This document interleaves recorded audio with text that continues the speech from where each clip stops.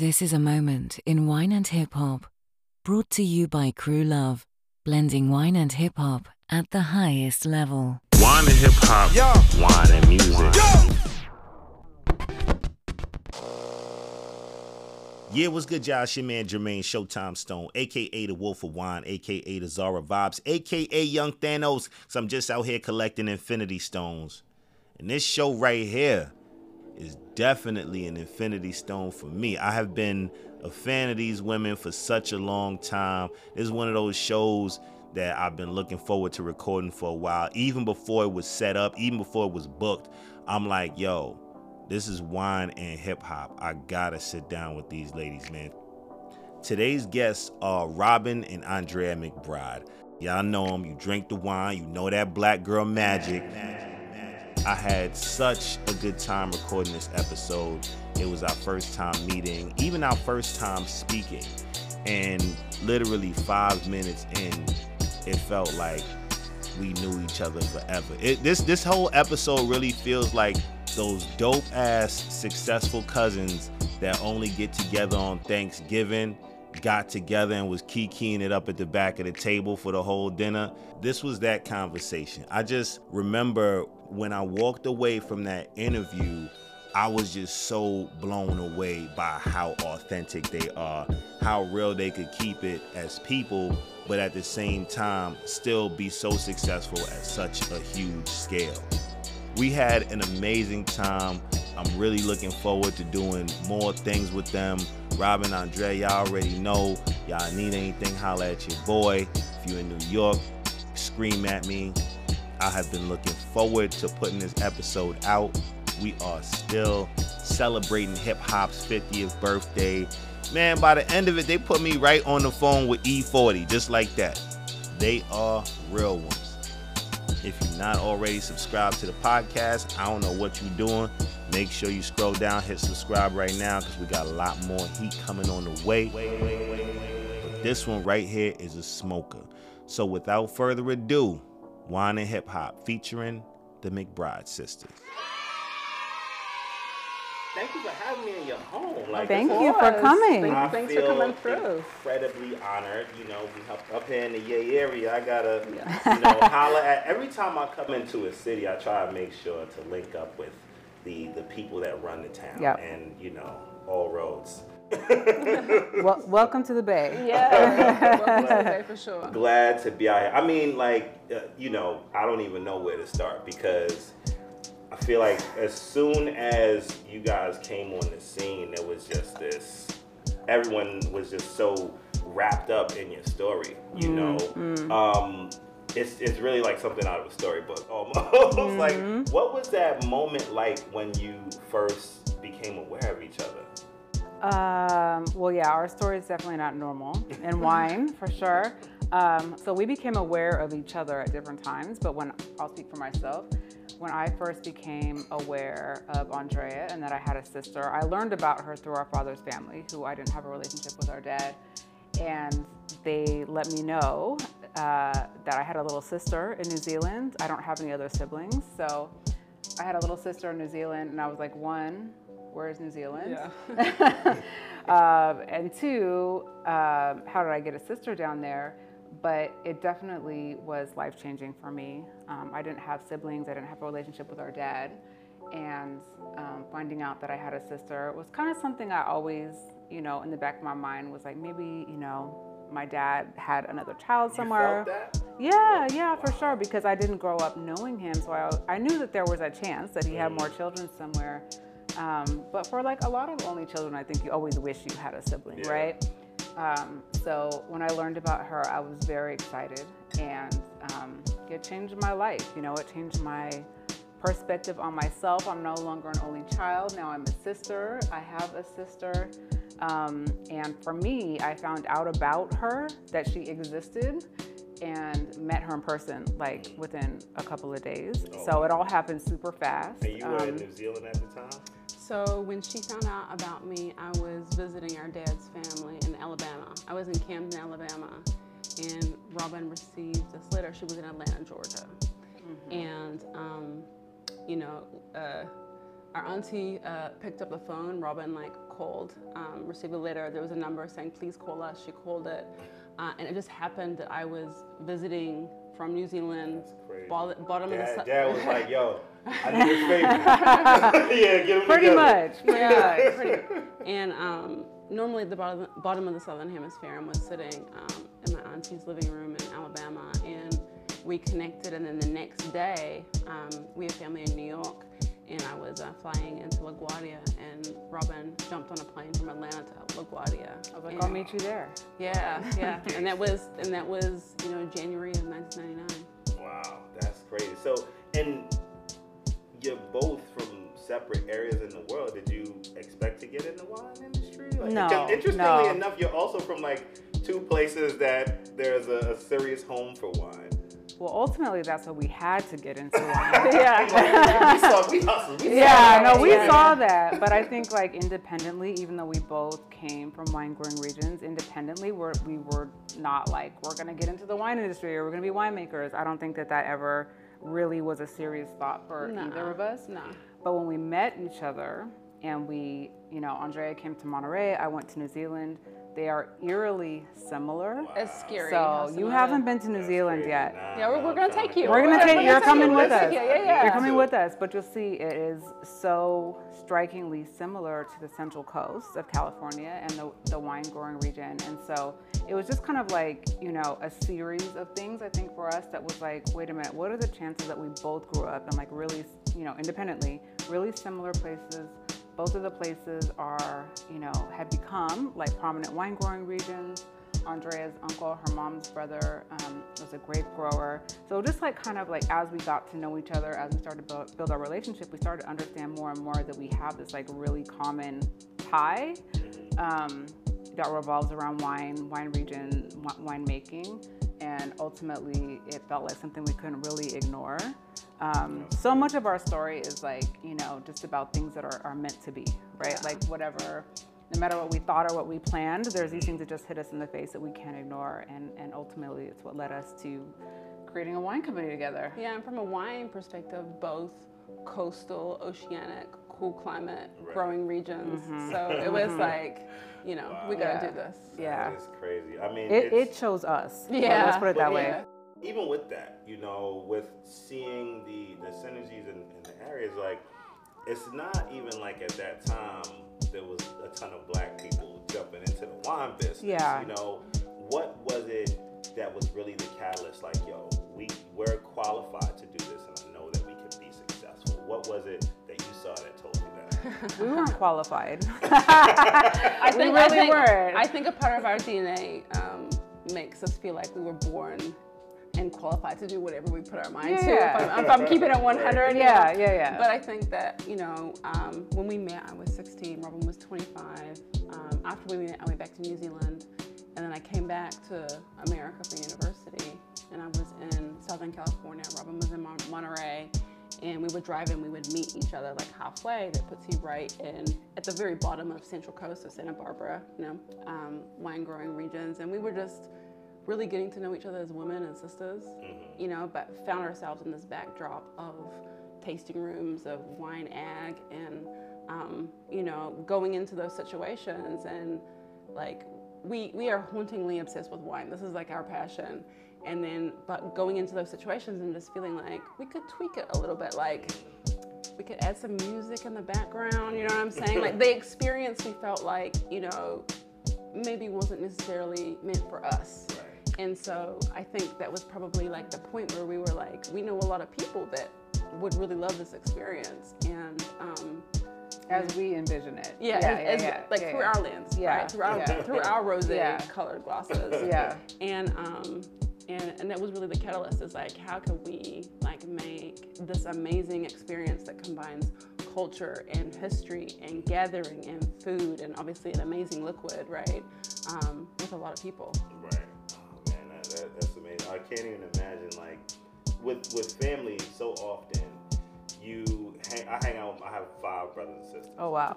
So I hang out with them, and I see all these similar characteristics in each of us, but we're all really different. Yeah. And I hear stories about my grandfather and all these people who we share a family lineage, but we've never met, yet still we have all these like eerie similarities. Right. Like, so I can't even imagine what that's like when you were just getting to know one another and really thinking through and identifying those things. But also, you know, at the end of the day, a good partnership is about balance. Right. You know, and you're two completely different individuals. So with that, while you were getting to know one another, what was it that said, okay, we'll be good partners? Because good partners, you can't both be good at the same thing. Right. You each have to have your strengths. We complement each other. Exactly. Yeah, So where does that compliment come together? Well, I think, I mean, we're very fortunate in that it works and that our strengths complement each other. We didn't really know that up front. we can't say that we went into it like, yeah, I'm good like, at this, what are your you're good. strengths? Yeah, Like, wait, we didn't go in. She's great at sales. Yeah, when we started our business, she was a junior in college still, right? So like Right. professionally, like she didn't have a bunch of. She's saying politely that I didn't have a lot to offer, basically. I was young, I had a lot of energy, She you didn't, know. she didn't have a lot of professional experience Right. per se. She had gumption. That's exactly right. She had tenacity. But so we learned as we started our business where her strengths are, where my strengths are. And fortunately for us, we say we're puzzle pieces. Like we're just very lucky that, you know, our individual personalities and where we excel aligns with each other, and we pick up, you know, on our strengths and weaknesses together. That's not always the case.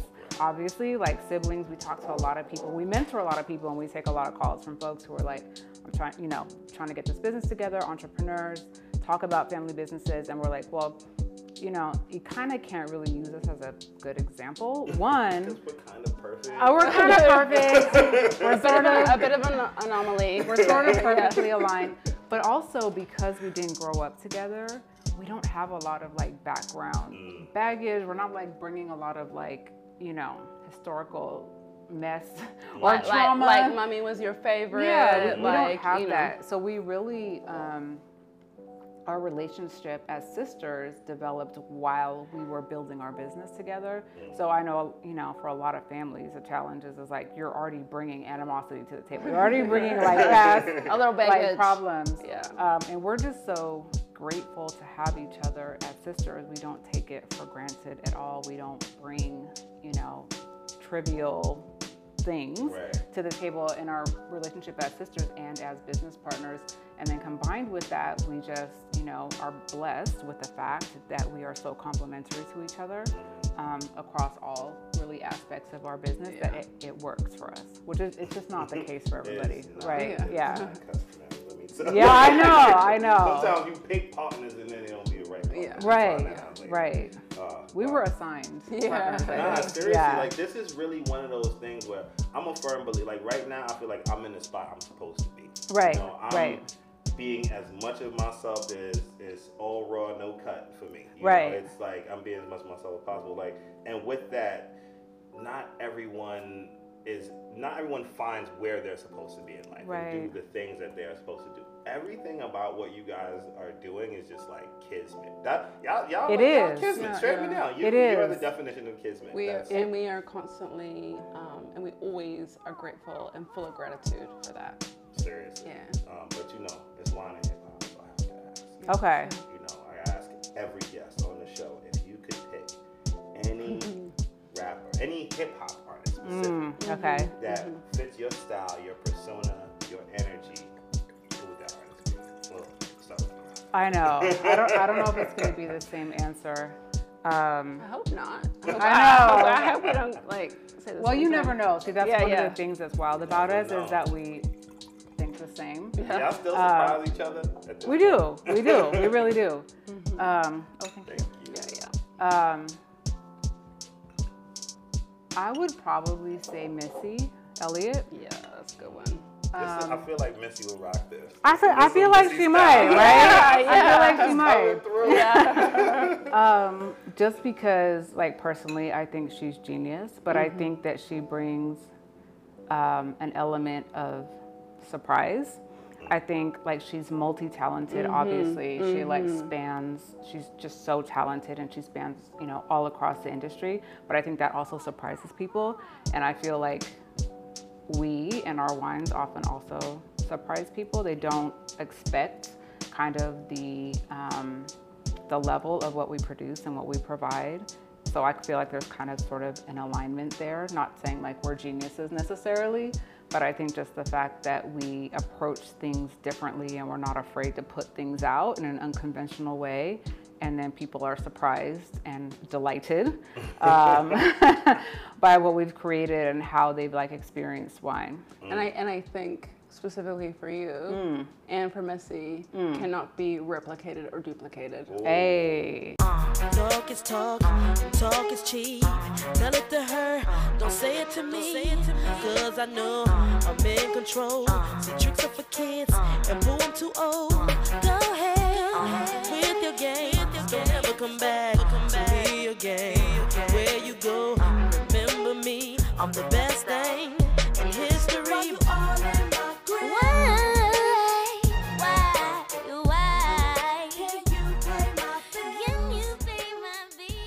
So for me, I think, and because I just poured this Santa Lucia Highlands Pinot Noir, it's giving me kind of a little connection or vibe. I'm gonna go with, and we share the same birthday. Who?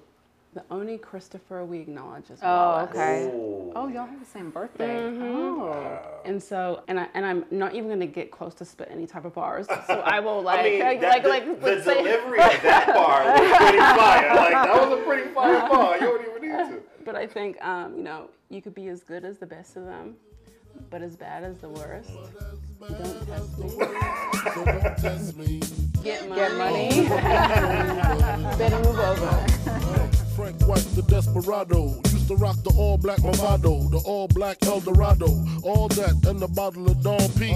Niggas can't harm me, I keep the on me. Is Brooklyn in the house? Without a doubt, I'm a rapper with clout, everybody yap about it. You know, the funny thing is, you got the Missy vibes right Yeah, now. And yeah. the bar delivery just now was very, very Biggie-esque. Okay. You know, Big, I like Big. Big's in my top 5 also. Okay. And interestingly enough, I was a Missy addict. Really? Right. That whole Superflow. Oh my goodness, right? Every Yes. Timbaland, Magoo, Genuine, Yes. everybody. All of it. Like, I was on all of it. Yeah. But Biggie, he's an ill artist to me because like his metaphors are so great. Yeah. But Yeah.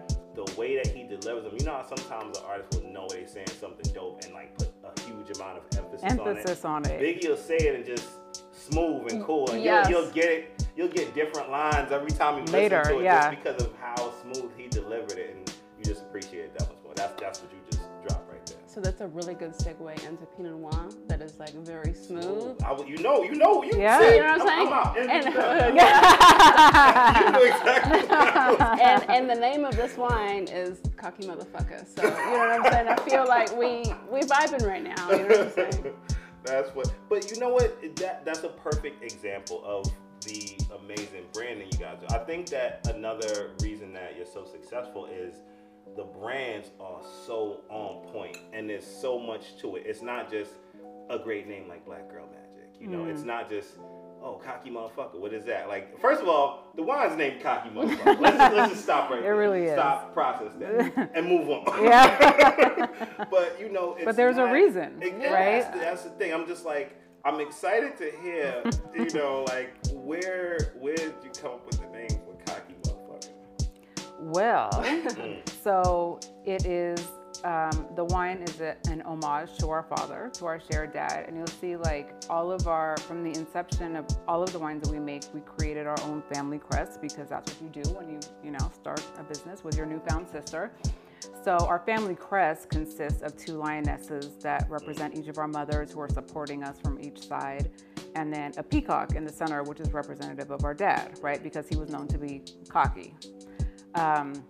So you'll see all of these elements, we pull on them in different ways in all of our different brands, all of our different wines.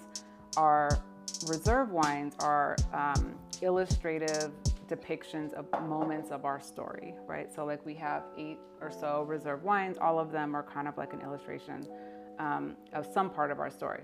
This one we dedicated to our dad, so it's a big, drawing of a peacock. Each vintage we do like a little tweak to it. But he was a cocky motherfucker. So the peacock has an afro. I'm afraid to know my children are gonna name my wine. I mean, you just have to like, you just have to go with it. It's like the peacock has an afro. This vintage, he has a gold chain. There's a vintage where he has like a little power pick in his hair. And we just weren't afraid. People were like, you can't name a wine that. Watch us. Yeah, and they're like, don't say we can't. Yeah, we can very much, and we did, and we will.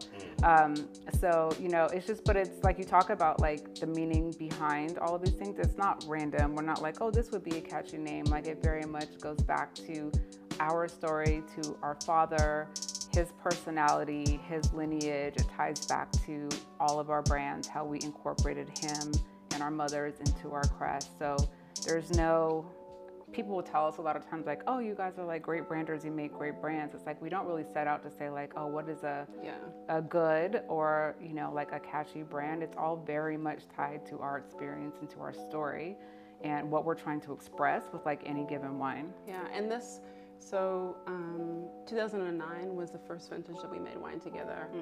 The first vintage that we made Santa Lucia Pinot Noir was 2019. So, we had 10 vintages under our belt. So we felt like it was time. We felt like we were ready, technically, our wine team, to like create something really incredibly beautiful. And a lot of times, in the commercialization of the business, sometimes you can feel like you have to make wine a certain way. And so for us, it was like, nah, like we got like 10 vintages under our belt. We're gonna do it how we wanna do it. And so we did that. And then that's why it was like inspired by Cocky Motherf. Like we're gonna be extra confident because we feel good. We know who we are. We feel real good. And this is what we're giving you. Well, cheers, man. Cheers on the Cocky Motherf. I mean, honestly, it's interesting because that makes me want to buy it that much more. And I think that's why good branding is important, and especially when you're talking about expression. The truest expression is always the best one, right? And that's why what I think has a biggest part to do with the success is that honesty is always the best policy, and Absolutely. you don't have to sell when you're just telling people what it is, right? That is really cool. It has to come from somewhere. So, but what it really feels like the brands kind of just come to you. They do very much. You mentioned like I feel like it's more so the expression first and then thinking about, all right, how do we do that? Like when you came in, did you intend to create several different lines, or was it always like what made you say, all right, let's do one more, all right, let's do another one? Like where did that come from? I think it is like, at our core, loving wine, the history of wine, yes, of course, terroir is important and place and all these different things. But how we really are inspired is, when we're going through harvest, we're really thinking about like, tasting the grapes, tasting the berries, but really thinking about like, what is the context of what's happening right now in the world? What is the context of who we imagine is going to enjoy this wine?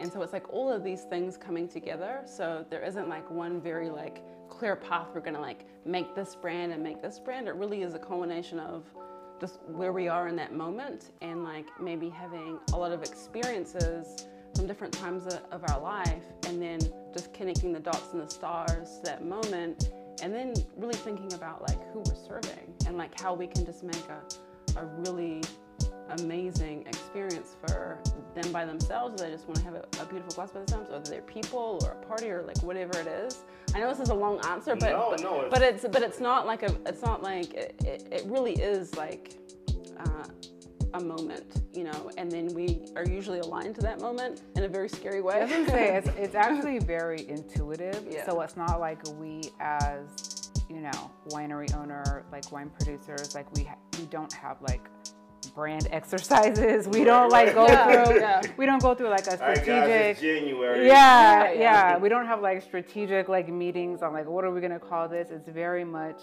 me and Andrea go through year to year through the evolution of our business. Like it's all based on our experiences. So it's just very intuitive, and a lot of times like we can communicate without speaking, which our staff hates.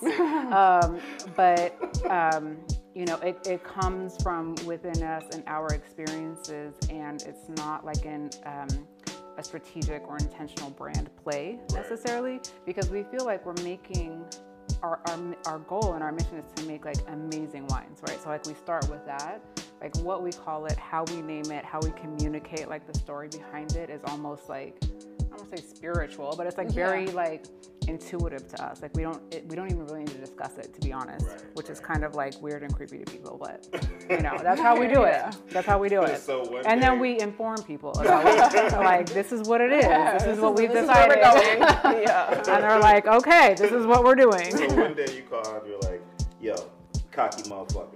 Yeah. The Pinot Noir, yes, we're doing it. Is that how? Very much. So we have team here that can speak to that, because we'll be like, you know what? And she'll be like, yup. And I'll be like, bet. And like, people are like, can you tell us what we're talking about right here? But we've made a whole decision, so. Can you, and especially because you have so many people that look up to you business-wise and want to really just understand how to do what you do, right? So can you take me through the moment of the idea and where the idea starts, and then how it goes from there? Like, what does the entire process look like? So I think for... I'm glad you have an answer. No, I do. It's a big question. Yeah. So I think and I'm going to simplify it down. Okay. But I think at the center of everything is our purpose, and we think about like the strategy is the purpose, you know, the purpose is the strategy. Those two things are in lockstep, and so and that's our North Star. And it goes just back to like, how can we make wine accessible to everybody, and how can we bring more people into wine? And then, you know, as people are going through their wine journey, like what can we offer them that's, you know, different, and then somehow align that with our passions and what we want to make and what we want to do. And so I think because the business is not easy, you know, and so I think a big part of, you know, where we are today is that you're going to go through all these crazy ups and turns, and entrepreneurialism is like a roller coaster, but we've always had a really strong North Star. So in the hardest times, like we believe in it so much, you know, that gets us through those hard times. And then when times are good, like it just reinforces the purpose like and the strategy. We're doing the right thing. Look, here's proof. Yeah, you know. And so I think that for people that are thinking about getting into entrepreneurialism, whatever industry it is in, is, you know, it's going to be hard if the motivation is money. You know, it's going to be hard if the motivation is like you have a chip on your shoulder and you're trying to prove somebody wrong. Like, or if it's fame. Yeah, or if it's fame. Yeah. You know, you really have to get into this because this is your passion, and you have to have a greater purpose that is beyond yourself as an individual. No, that is so true. I always say you gotta do it for the intention, not the attention. Mm-hmm. Right. Right. And that's it's just right. And that's so just like you mentioned, when there's so many points in the process that you want to stop, and obviously I have to give myself a lot of self-motivation. Yeah. But like another thing I say is like whenever you feel like stopping, remember why you started. Right. And it's the why. It's the why. Like that is going to constantly just push you and along. You have to be solid. Like, is your why, are you willing to pursue your why, whether you're making money or not? Because as an entrepreneurial venture, there is a time when you're starting up, and maybe even later. Oh yeah, everybody getting paid first. Right, exactly. It's like, you know, it comes time for paying for grapes or payroll or whatever it is. Sometimes you are not getting that money, right? But like what has to drive you is the reason, the purpose, the vision that got you started in the first place. If your reason for being in whatever space you're in is not strong enough to like withstand those moments, it's not the right place for you. You're not going to be successful. Yeah. If you are not motivated by this energy, you just don't. Just get back in bed. Go to McBride or something. No. You still on the couch?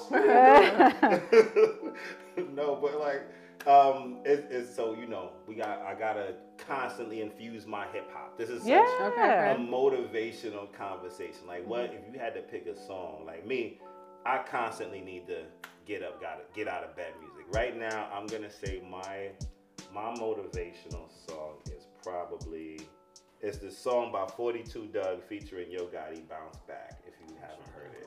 listen to it. But like Yo Gotti starts off. Down 6 mil.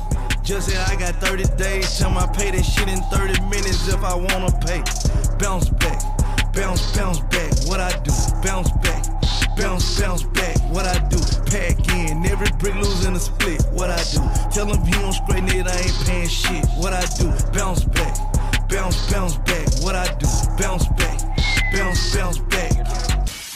Like I like the fact that like for me, Yo Gotti speaks like about business hustling, and like I'm going to meetings and shit like that. I want to listen to some Yo Gotti.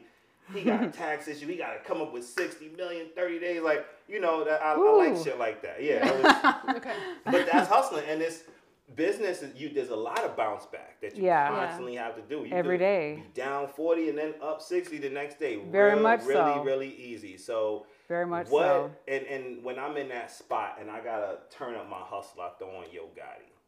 Who's your motivational?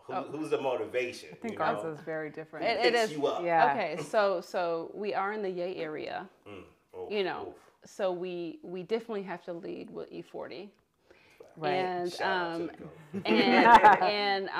And specifically, I think for Black women, you know, there's multiple layers of things that like you encounter every day that you have to work through, and so you have to remind yourself of that Black girl magic that you have inherently that has been passed down generationally. So I think my song would be from 40, shout out to Earl, would be My Shit Bang. Oof. Okay. You just gotta remind yourself about who you are and the lineage that you came from. Turn my music up, turn my music up, turn my music up, turn my music up, turn my music up, shit bang, my shit bang, my shit bang, my shit bang, nigga, my shit bang. My shit bang, my shit bang, my shit. My shit bang, my shit throb. I'm a motherfucking beast, I'm a motherfucking hog. Pull up with the slump, or should I say black trunk sounding like I got an alligator in the back. Paint wetter than melted ice, rallying hockey strikes, burning rubber at every light. Me mugging like fuck your life. More of that Brandon talk. She talking that fly talk. She talking that B.I.G. shit. My sister's just a little bit more thug than I am. I don't know. No, I'm very much like, you know, like the Zen sister. So is it like, we're talking about hip hop rap? Yeah. So it's a little more hip hop-ish, but I feel like for me, like it's like most stuff is in this particular song, which I don't know, like, you know, people who are like hip hop heads, rappers might not like, you know, I don't categorize it that way. So Yasin Bey now, right? Well, I don't know. I think he was most deaf then. I don't know. Maybe he was Yasin Bey. I don't know. But for like Umi says, because I'm like, I just want my people to be free. My Umi said, shine your light on the world. Shine your light for the world to see.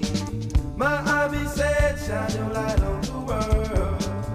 Shine your light for the world to see. My Abi said, shine your light on the world. Shine your light for the world to see. My Umi said, shine your light on the world. Shine your light for the world to see. So like that's what we're working towards. That's why we're doing what we're doing. We want people to be, and Black people and all people to feel that they have a place in wine, and to be able to be entrepreneurs, come into the space unburdened, unshackled, and to be successful. And so like everything that we're doing is we're trying to prove that that's possible. And so for me, that's the one that kind of like writes me. We talked a little bit earlier, like I'm petty, right? So I'm like talking about how petty we were. I ain't gonna just leave you out there in the petty game. Sometimes we're a little petty, but that like helps me right myself, right? So I'm like, okay, leave the pettiness behind. This person said this thing or did this thing, or they're trying to stop us from being great, whatever. But just brings me back to like, this is why we're doing what we're doing, you know? So I gotta say, man, like there are times when you know, have these conversations, and I'm just glad that the camera's on. Because like, I mean, people give perfect answers sometimes, but I could not break that down in that way. I was hit with that. I couldn't break that down. Oh, okay. But that was amazing also because you guys gave such different energy and equally great for different reasons. Which I feel like it really speaks to our personality and our relationship. It's like our goals, she's laughing, our goals and our visions are exactly the same, right? But like our personalities like approach it in different ways. Yeah, differently. So more than one way. Wait, that's but right. Like, on motivation though, like, so what other? I feel like there's so many people listening to this interview. Yeah. You know, that are inspired by your story. I told you earlier, one of my friends, I told her I'm interviewing the McBride, says that she lost her mind. I'm more important to her now because you know I was doing big time stuff like this. So, but that said, like, what female executives inspire you? You know, I feel like there's so many people that are inspired by you. Like, who inspires you on an executive level? Well, from a business standpoint, there's some goats, right? There are some goats. Yeah. For me, I really have two, which is I like me a mogul. So, and in that bucket, I put Oprah and Martha Stewart. I feel like people laugh at me about Martha Stewart. Like, first of all, she's not a snitch. But second of all, hey, there's a reason, she stood tall. Right? She stood tall. There's a reason her and Snoop have, you know, like a good relationship. But just also in terms of like omni-channel brand building, like multiple products, multiple, you know, from media to home products to cooking to wine to all of the things. And I feel like both of them kind of fit in that category. And I feel like I look at ourselves in that same way. Like, we are obviously, you know, passionate about wine. This is our business, but we feel like we also like breach that, right? Into like other areas of experience, consumer goods, all of the things. So I kind of always think about both of them in that way when I, you know, the long-term vision or like opportunities. Like, we can be anything we want, right? We can touch this space, we can create content, we could do whatever it is. And I feel like both of them, obviously over, you know, 30 or 40 years or however long they've been doing this, except for like a slight prison stint. I don't want that. Except for that, I feel like that's very much I find it very aspirational, you know, and inspirational to look at those two and women, right, who were repeatedly, people tried to put them in their place, right? As a Black woman, as a businesswoman, constantly in a place where you can't do that. We're gonna put you over here. This is not a space for you. You can't be successful over here. And they succeeded despite all of that. So I find inspiration in it. On a different level. Yeah. That's great. How you feel? Oh, it's okay. So I'm trying to think of something because those would be my answers. Yeah. But I think in business, a facilitator of the arts, who's an executive, a woman by the name of Alana Mayo. She's the president of Ariane Studios, big Hollywood studio production, and she really is the steward to Black creative people and stories. Like, you know, she helped steward the movie Till. You know, and so to me that's inspiring because that's like another example of beyond yourself and being able to cut like a path and a road for other people, and also importantly telling our history and our stories. Right. You know, so I have a lot of love and respect, and shout out to Alana. Yeah. I like that. We trying to run them numbers up, y'all. You want to help grow the brand? Subscribe to the YouTube right now. Be the first to check out new episodes of Taste and Notes from the Streets, our fire visual and event series where we pair our favorite foods from the hood with different wines from around the world. I mean, if you only listening to the podcast, you're only getting half the fun. So subscribe to the podcast and subscribe to our YouTube. One. It's real, though, and even to look at it from that perspective, I feel like people never necessarily think about the challenges. Yeah. You know, if everyone is really easy to point to your success, but no one thinks about the fact that there's challenges in life. Like, life is a challenge, period. Every day. Getting here, you know? Nothing is easy. Like, what was some of the serious challenges that hit you guys coming up and putting everything together? I think There's a long list. I know. I'm like, one that we can talk about that stands out. But just know, whatever she's about to say, it is. She just gave me the look too, by the way. I know. I was like, look. Older sister. Those are the communication. Yeah. I was like, look. Just know that there are a series of dramatic challenges from day one, and they continue to this day. So there is no point in business where you are not challenged, and particularly being women and Black women in probably any space, it is continuous. So now she just gave me the. I gave her the tap. I gave her the tap. Now you can speak. So I think that, you know, when you're starting something, you're incredibly passionate. You are the creator. You are the person. I think one of the things that I've learned over time is, you know, you can have the vision, but it takes a village. It literally takes a village of people, and making sure that you find people that, you know, align to your values and align to the vision of the company, and being humble enough to say, you know, hiring somebody that might be better, more specialized than you, that can take your vision to like the next level. You know, and so I think humbly for me, you know, it is the challenge of, you know, you are who you are. You can create something like super dope, but really to like maximize it and take it to a level, you know, to the moon, you know, and beyond. You really need a village, an awesome team, and without it, it's really not possible, you know, and so.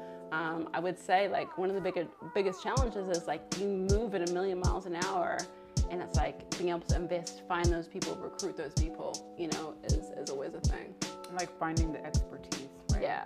Because every stage, and particularly for like entrepreneur founders, there's a certain phase of your startup, of your business growth, where we are in control of everything. We touch everything.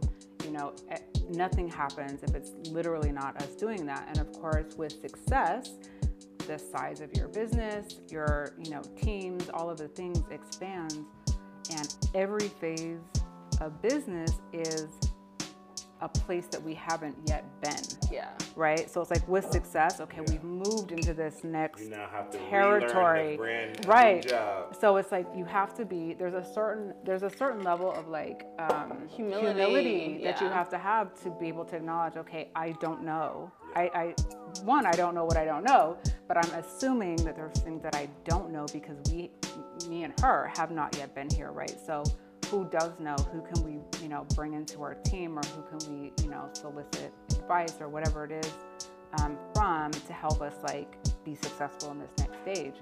And because we've been fortunate that our business has, you know, grown year over year and gone forward, we're kind of encountering those like clips kind of fast. Yeah. And so it's kind of like, oh, we'll be in this stage, you know, we'll do a 3-year plan or a 5-year plan, and in 18 months.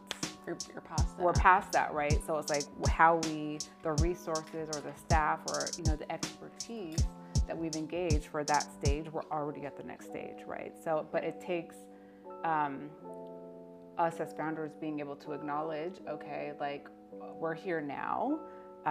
We don't have it, right? We need that expertise from a business perspective to help us like navigate this next phase in order to get to the next phase. And look, I just told you, like, my wine is Cocky Motherfucker, Biggie's my, you know, so I'm saying humbly, because I think that, you know, I come with it and I can do all of it.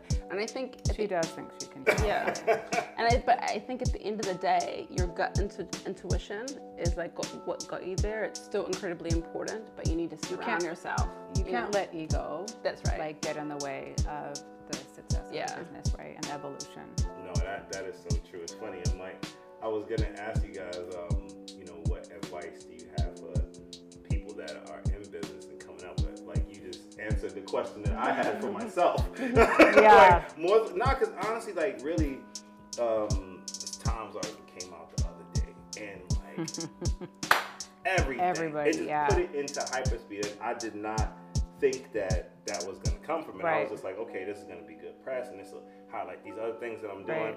And it just like you said, like, I had plans for like 5 years. Right. And now every opportunity for everything that I had, you know, so it's like now picking and choosing and trying to look at that. But, you know, the fact that you're like, yo, lock in, focus on the team. I'm going to take your advice. Please do. And put the ego aside. Oh, you know. And we all have an ego. Yes. And a big part of it too is like, you know, there's going to be a lot of things that you have to say no to. Yeah.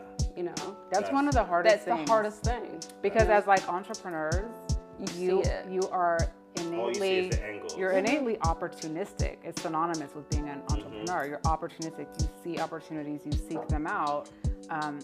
Saying no to every opportunity is really very hard. Difficult. Yeah, and very, also, very especially difficult. When it's something that you've wanted to do for such a long time. Yeah. It's just like there's only 24 hours. It's the problem. We only got 20. We were only assigned 24 hours a day.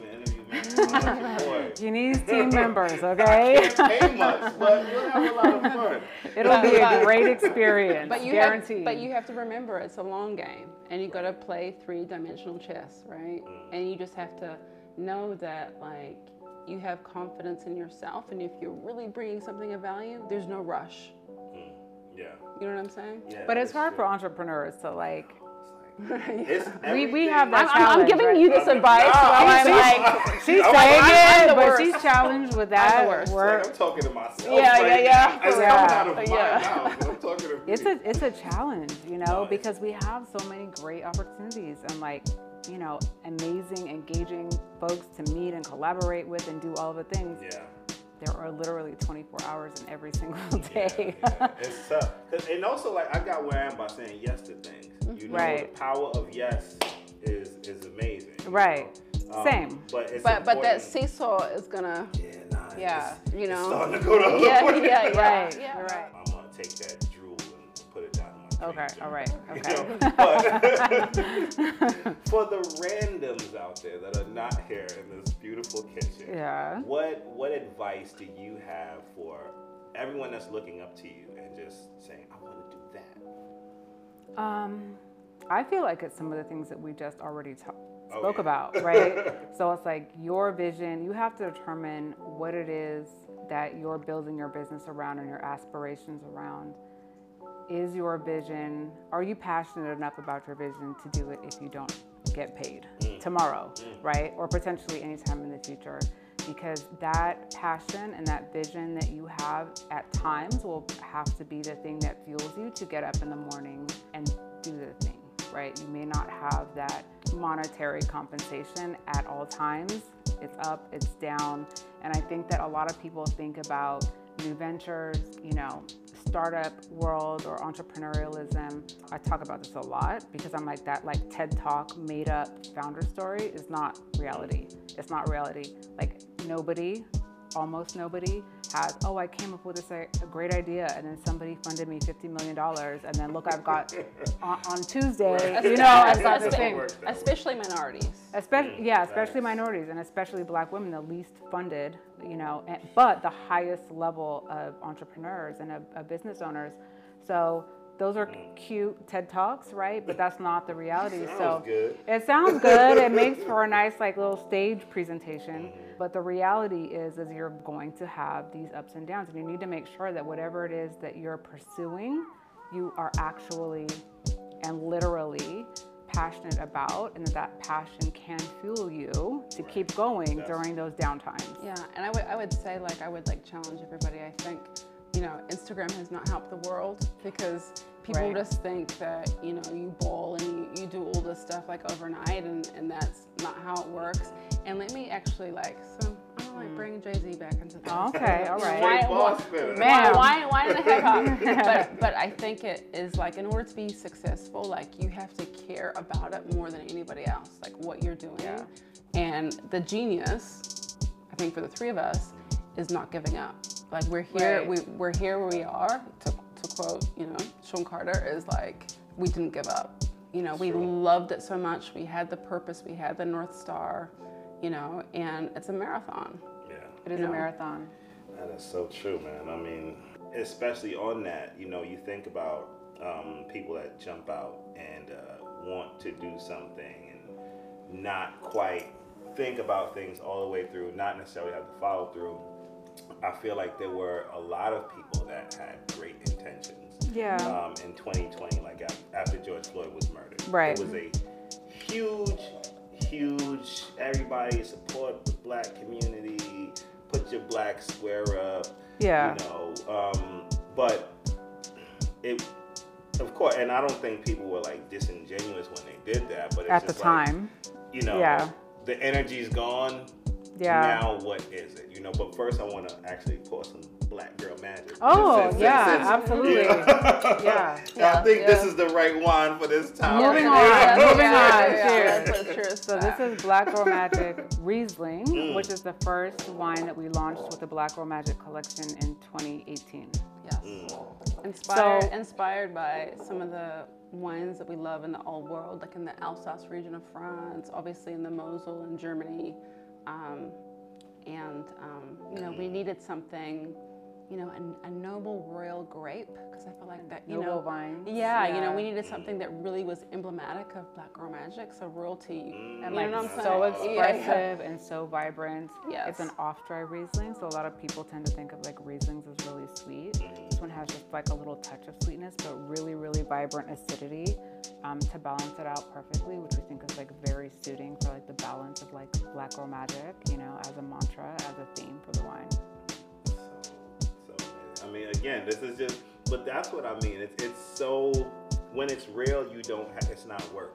No, it's not. That is the thing. The biggest compliment that I've gotten, I think, through this entire couple weeks thing where all these people are talking to me is like, yo, after they speak to me, like, yo, you the real deal. Like, people would think that. Like, what did you think? I'm like, that's the funny thing. Like, when people hear wine and hip hop, they're like, oh yeah, he's probably some, you know, grew up in the burbs, really likes hip hop, or doesn't really know wine that well. But then after like they get to know me, like, oh shit, this is like an authentic representation of who he is. That's why he's talking about that. And I feel like that's a big part of why we're able to stick to this. We're authentic representations of ourselves, you know? Yeah, that's right. Which definitely is dope. And it's just the meaning behind every brand. So it's like, it's interesting because like with the question that you were just posing, we started working on Black Girl Magic wines and the Riesling in 2016, 2017. Yeah. We launched it in 2018. We launched it at Essence Festival in New Orleans based on like just a lot of like milestones we felt like for Black women in general. Yeah. And at Essence Festival, or in New Orleans, they had just elected our first Black woman as mayor. So we like took the stage for the opening of Essence Festival. We kind of like unveiled Black Girl Magic as a wine. I think it's the only time we ever like underestimated a little bit. Yeah. Like how much interest there would be in a wine. We didn't make that much initially. We just thought it would kind of be a commemorative, wine.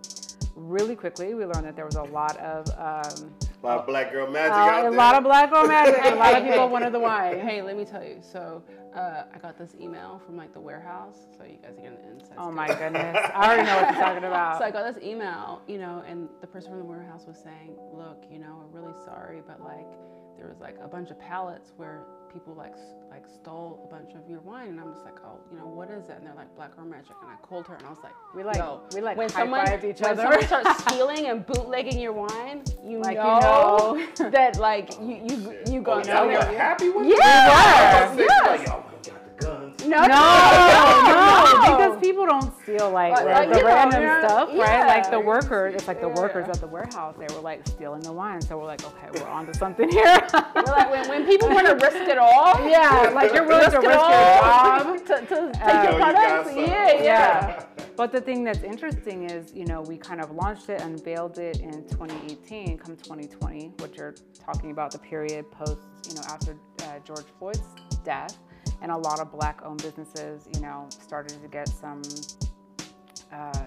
notoriety or whatever. People were supporting them and promoting them. There was an assumption that we created Black Girl Magic in response to that event. And it's like, no, actually, had worked on it for like 5 years prior, right? Because it is such an important, to us, it's such an important sentiment, and it's such a culturally important phrase that we wanted to express through a wine. It just so happens that it was, you know, became very popular during a time where we had all of these other things going on. But we've never created a wine, a brand, a mantra, you know, content, anything in response to any, you know, racially motivated things that might be going on in the world. Is generally, just like we've been talking about, based on our experiences, our family, you know, who we're wanting to pay respects to or celebrate, like with our different products. And so on that point, you know, like our father's from Camden, Alabama, between Selma and Montgomery. Our grandfather was born in 1885. Our father, the first born free. Yeah, our father was the youngest of 12, sharecropped, picked cotton. So we are 250 years from slavery, 90 years from Jim Crow, 45 years of, you know, racist property ownership things that stop us from owning property, you know what I'm saying? Property, and yeah. so this is really paying homage to, Robin and I are able to do what we do because of the people that came before us. Right. 100% facts, right? So it really was like, the genesis of that was like, the realization prior to 2020, when we started working on it, before that was like, we feel like Black women aren't seen in the wine industry.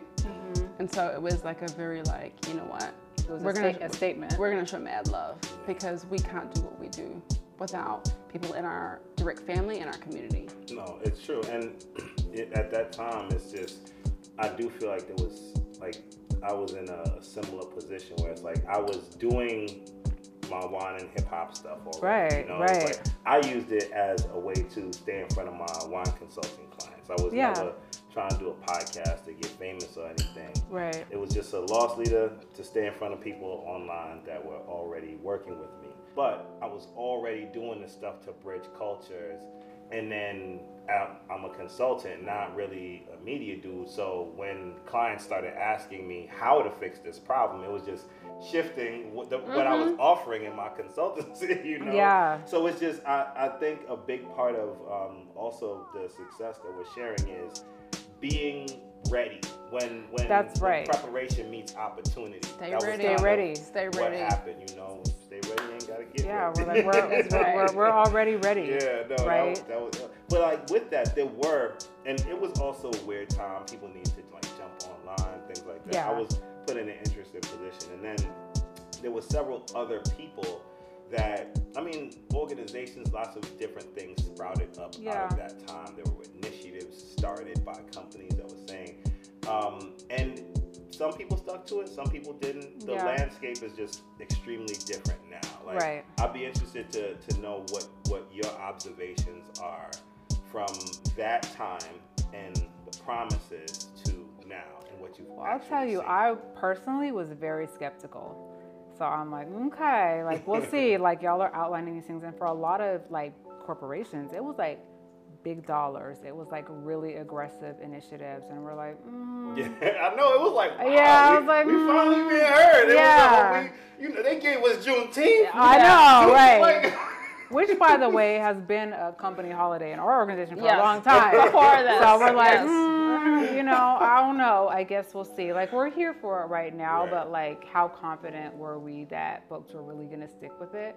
I'll say, in my opinion, I feel like, particularly from a retailer's perspective, so like national accounts, mass retailers, I have been pleasantly surprised that they've kept to their goals and their ambitions, and those strategies that they laid out, they've stuck to this day and beyond, right? Because there are longer term and permanent ambitions that they set forth. I think even really within wine, I feel like I'm as skeptical as I was, I'm still sort of pleasantly surprised to see how many folks have stuck with it. We assumed that, you know, by, you know, September of that year, everybody would have moved on to something else, right? Yeah, right. Like they were going to be on to something else. So we were kind of like, I don't know, we'll see. But I think and there's definitely some folks who have dropped off. A lot of, you know, when we're talking about bigger corporations and bigger organizations, like we've seen the DEI folks get laid off, you know, like all of these kind of things. But I think overall, I am surprised at how many have stuck to it and continue those efforts today. I would have discounted a lot of them, to be honest. But I think, you know, overall they're sticking by what they set forth to do. You know, how long ago was it? What year is this? That was 4 years ago. 5 years. Yeah. 4 years ago. We're in 20. Yeah. Yeah. If you asked me then, I would have been like, no way. There's no way they're going to keep this up. This is like a fad, right? It's a moment that they're just trying to capitalize on. But I think though, what I'm optimistic about is I feel like, despite, doesn't matter like your race or ethnicity, where you grew up from, like I definitely see like a big belief shift change demographically in the US, you know, so I think with corporations kind of sticking by what they said and like having like an understanding that like, you know, the next generations of people, despite if you're Black or if you're Latino or if you're Asian, you know, if you're Native American, wherever you're from, you know, where you're kind of perceived a minority in this country, you know, and if you're white and you have, you know, European descent, I feel like there's a big belief shift that's changed and happened and has been sticky. And I just think, you know, future generations of people are more inclined to inclusiveness than exclusiveness. Dang, yo, she spins so much. Spin bars. When's the album coming? I know, right? Can I be your agent? Mars all day on this. I'm sorry. I think another important thing is the wine. It's the wine. It's the cocky motherfucker. Yeah. She's feeling cocky. That's her true self that's coming out. Right. But I think another important thing that came from that moment too was an understanding of the value of the consumer and the spend that's equivalent, right? It's equivalent to like the GDP of Canada, I think, right? For like the Black, seriously, for like the Black consumer, which was never really entertained from like a business perspective for a lot of large corporations. It was very much, you know, our entire 17 years in wine has been kind of advocating, you know, for this customer and for the value of this customer, which the industry really just didn't want to hear, right? They're like, Black people don't really drink wine, or they drink, you know, very inexpensive sweet wine. But I would even just say like minorities in general. No, I know. Inclusive of that are like all women, but like, you know, Native, I'm using Asian, like just Latino. That one point is significant, right? And I feel like that, to me, it feels like this is the first, that period of time was the first true acknowledgement of minorities in whatever category being a valued consumer in this space. Prior to that, it was definitely not seen as such. So, I mean, at the end of the day, I feel like, and you know, that obviously leads into some of these commitments and the shifts in the industry, the products, the marketing, the branding, all of the things. For us, it feels like the first time that these consumers are really seen and treated as valuable. Yeah. That was our challenge. We always stepped into spaces, whether it was within, you know, with retailers, with wholesalers, whatever it is, media, all of these things. We felt like we were always advocating, trying to prove or show, you know, the value of this consumer, which is what drives us, and it wasn't received, you know, as such. But I felt like a turning point, right, which I have to believe plays into why a lot of these companies and brands are still continuing with these. Money talks, baby. Money talks, right? At the end of the day. We're like, y'all don't see it, you know? So. It's funny, man. Like, I feel the same way. I've said it a bunch of times. I feel like I haven't, and even across industries, I haven't seen any industry with the level of commitment towards diversity that the wine industry has. Yeah. And it might just be like, you know, when you buy a Nissan, you see a bunch of Nissans. I don't know.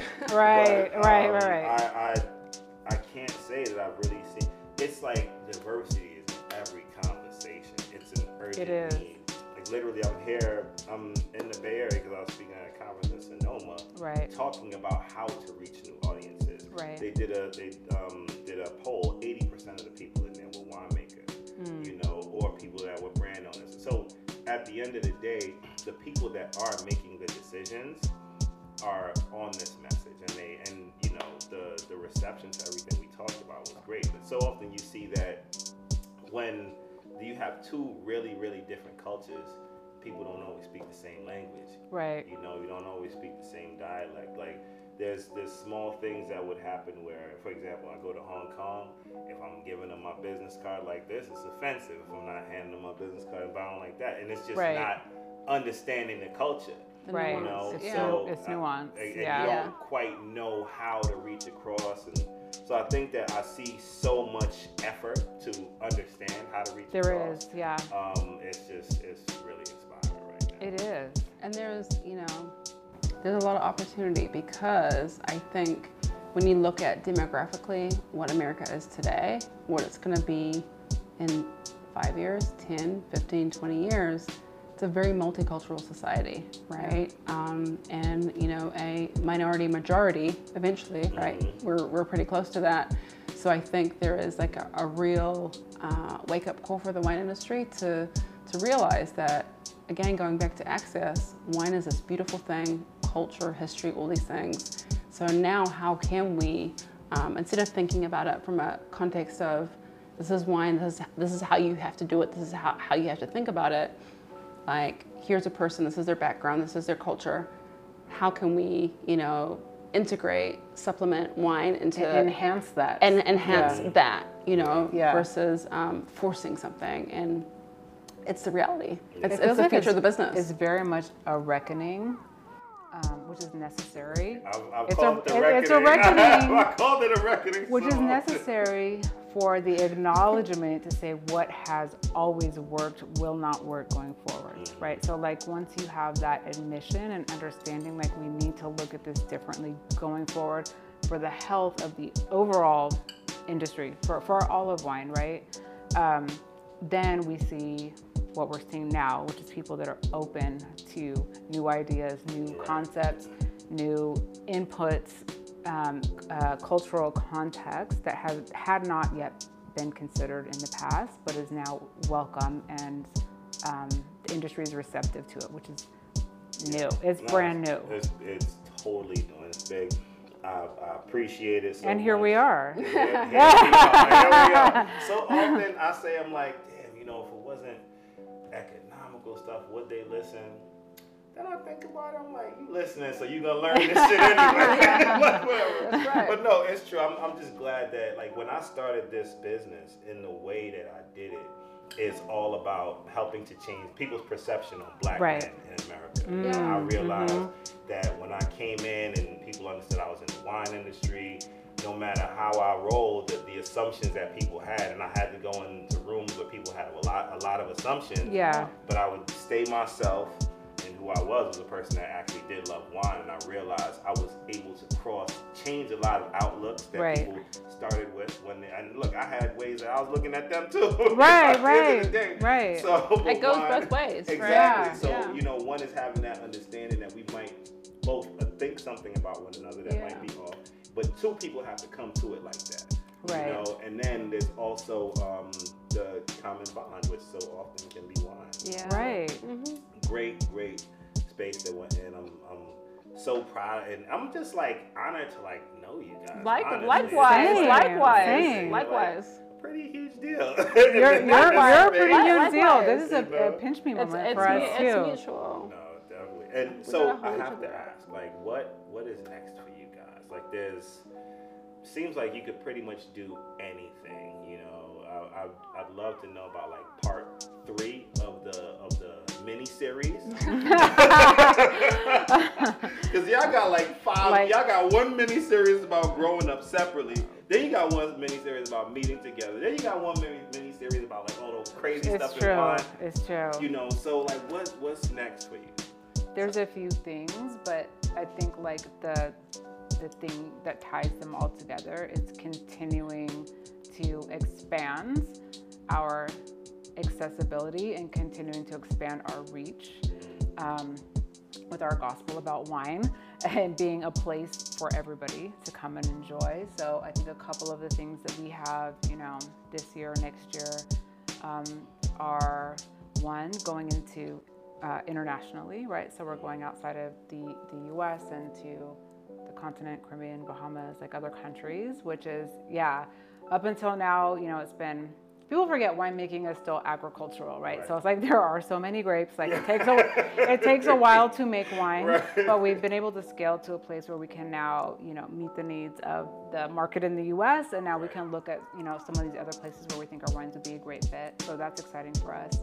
And I think a big milestone was MLK Day. Yes. This year. Well, we got the keys. Yes. If I had keys, I would jingle. I would jingle them right now. Yes. We acquired a property in Carneros in Napa Valley. In Napa. Yeah. That's gonna be crazy. That's big. Oh, Yeah. wow. I can't even. I'm trying to process like the level of stuff that you can do there. Like you think about the places that people are going there and like the difference that they'll get when they come here is. Well, I think that's about it, right? Like expanding the idea of what does it mean to visit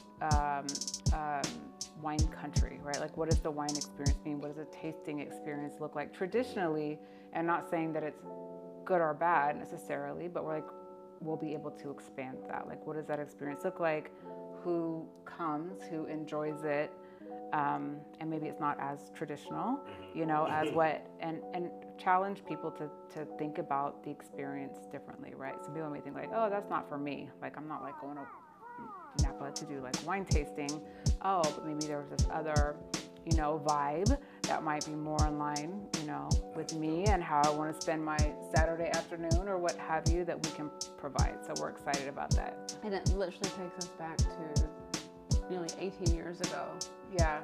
When we first started and like this vision of like, how would we do it? Just brought like some new life. Like, yeah. Reinvigorated. Just a different, take, a different, our own vision on what that experience can be like. That is so cool. Well, I'm excited. Y'all know. Well, you'll be there. I'm trying. Just don't forget about the little people. That is cool. It might be a little tough to get an appointment after a certain point. No. You know somebody. Yeah. You know some systems. You good. Oh God, damn. I'm excited to come back and do like the part 2. You have to. You have to. But don't play with us. I know it's kind of an obligation. I know. I'm like, don't play. We're actually family now. Yeah.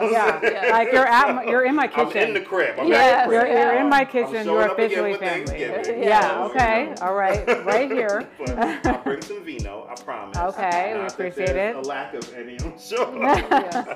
But nah, man. Thank you guys so much for having me. Thank you. Better than I could have ever expected. Really? It's amazing when like you see people online and then like you see them in person and they're like kind of quiet or not as cool or the pictures are really the amazing part. But I actually think that everything that's out there about you guys don't even do service for. Really? Thank you. Okay, well, we have to distribute this widely. Yeah. Let people know. Yeah. Well, thank you guys so much. Cheers. It's only right to end off with a toast with some black girls. Absolutely. Right. Thank you. This was a moment in wine and hip hop, brought to you by Crew Love.